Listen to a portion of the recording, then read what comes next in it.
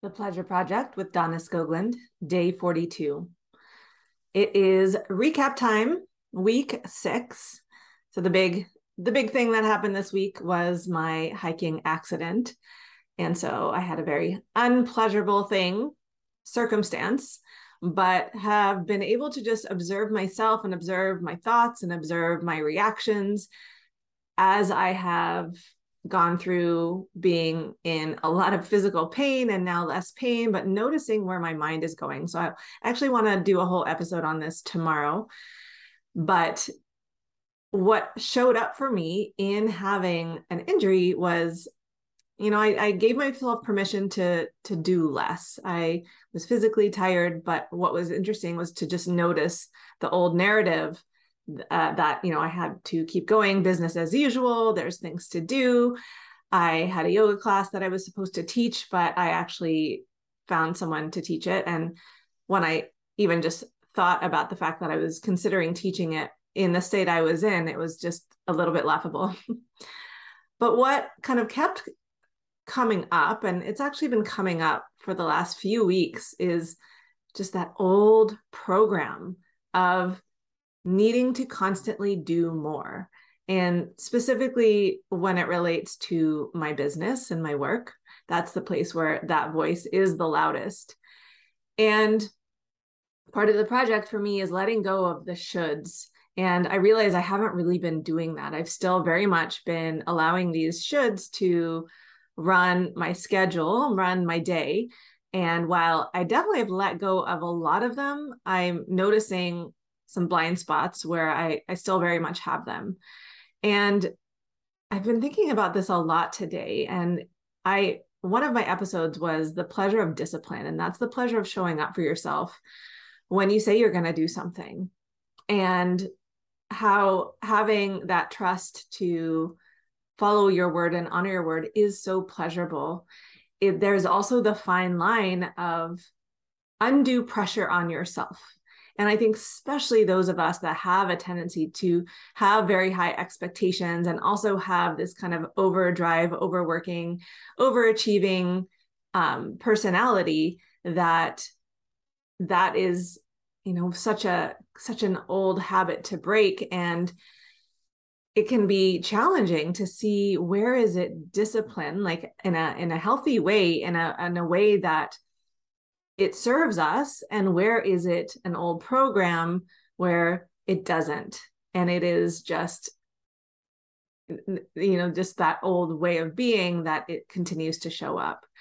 So I'm really just in my own exploration being very curious about this and seeing, what if I take this surrendered approach and this complete letting go of those shoulds. What if I take that further and look at it as a little bit of an experiment and see what happens when I do that? And I fully expect for those narratives to come up because that's the program that I've ran for so long. Of course, they're very predictable, but I'm able to really just observe them and not react to them and just see them for what they are and not really think of them as directives. In the past, I would just listen to them and do more, but I'm not doing that right now. I'm just getting very curious about what, how I want to do things.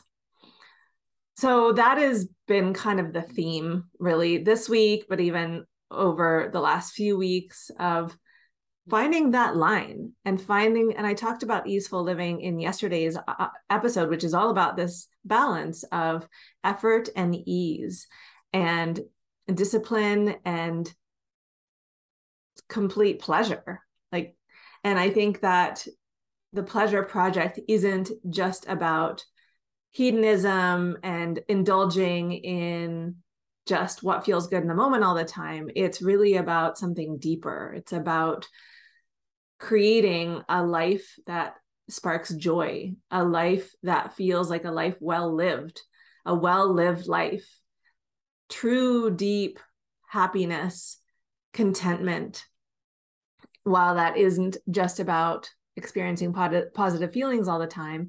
It's about how we relate to things that are not pleasurable, things that are not desirable, things that are unwanted, but how overall we can create a good life. And this week in the episode called The 10 Tenets of a Pleasurable Life, I outlined what those things are. And in doing that, I realized that, this pleasure project was about really uncovering my own process. And I realized I've been doing this for the last probably 10 years in pieces. And now it's really about bringing all those pieces together in somewhat of a cohesive way and weaving them together in a way that, I think there's always an up-leveling of every single one of these 10 tenets, whether that is an up-leveling of your own personal self-care or an up-leveling of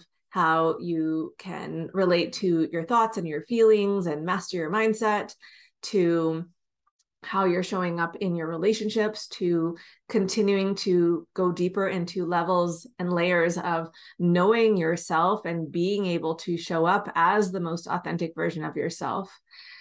And so what came up today when I was reflecting on this week was, today, honestly, I kind of felt like I was at the bottom of the mountain again. And I think that is also part of the process. It's about making progress and experiencing some wins and seeing transformations and shifts. And then once you kind of get to the top of, not even the top of a mountain, but to that kind of next level, there's a whole other level beyond that. And you feel like you're starting at square one sometimes. And that's life. And I think that everything that I'm talking about here it's a trajectory that we never arrive at. We're never done with any of this. This is all about how to live a better life, how to feel better in every sense of that statement, how to really live a more meaningful, purposeful, deeply fulfilling, satisfying life. And there will never be the place where we arrive and we feel like we have figured it all out. And I don't expect that at all. And I'm really just continuing to try to see what progress I am making. And honestly, sometimes that's challenging. And sometimes I feel like there's no progress and I feel like nothing has changed. I had a moment of that where that thought popped up today. And then when I dig a little bit deeper, I can see that there is progress. And to make sure that I am looking at that and celebrating that and honoring myself for showing up for myself in this exploration, where it's kind of like my logo is the Fibonacci sequence, which is a spiral, which really is symbolizing that, we kind of make progress and then we kind of find ourselves in the same place, but at a slightly different level. And as we become more self-aware and as we are able to be more self-observant and watch ourselves, we come up against challenges in life, and we might see that those old patterns and programs show up, but we are different. Like, we have learned more. We have maybe increased our own maturity or self-awareness so that we don't relate to those same triggers the same, or those same old thoughts the same way. And that's progress. So that's where I am at the halfway point of this project, which is really been interesting.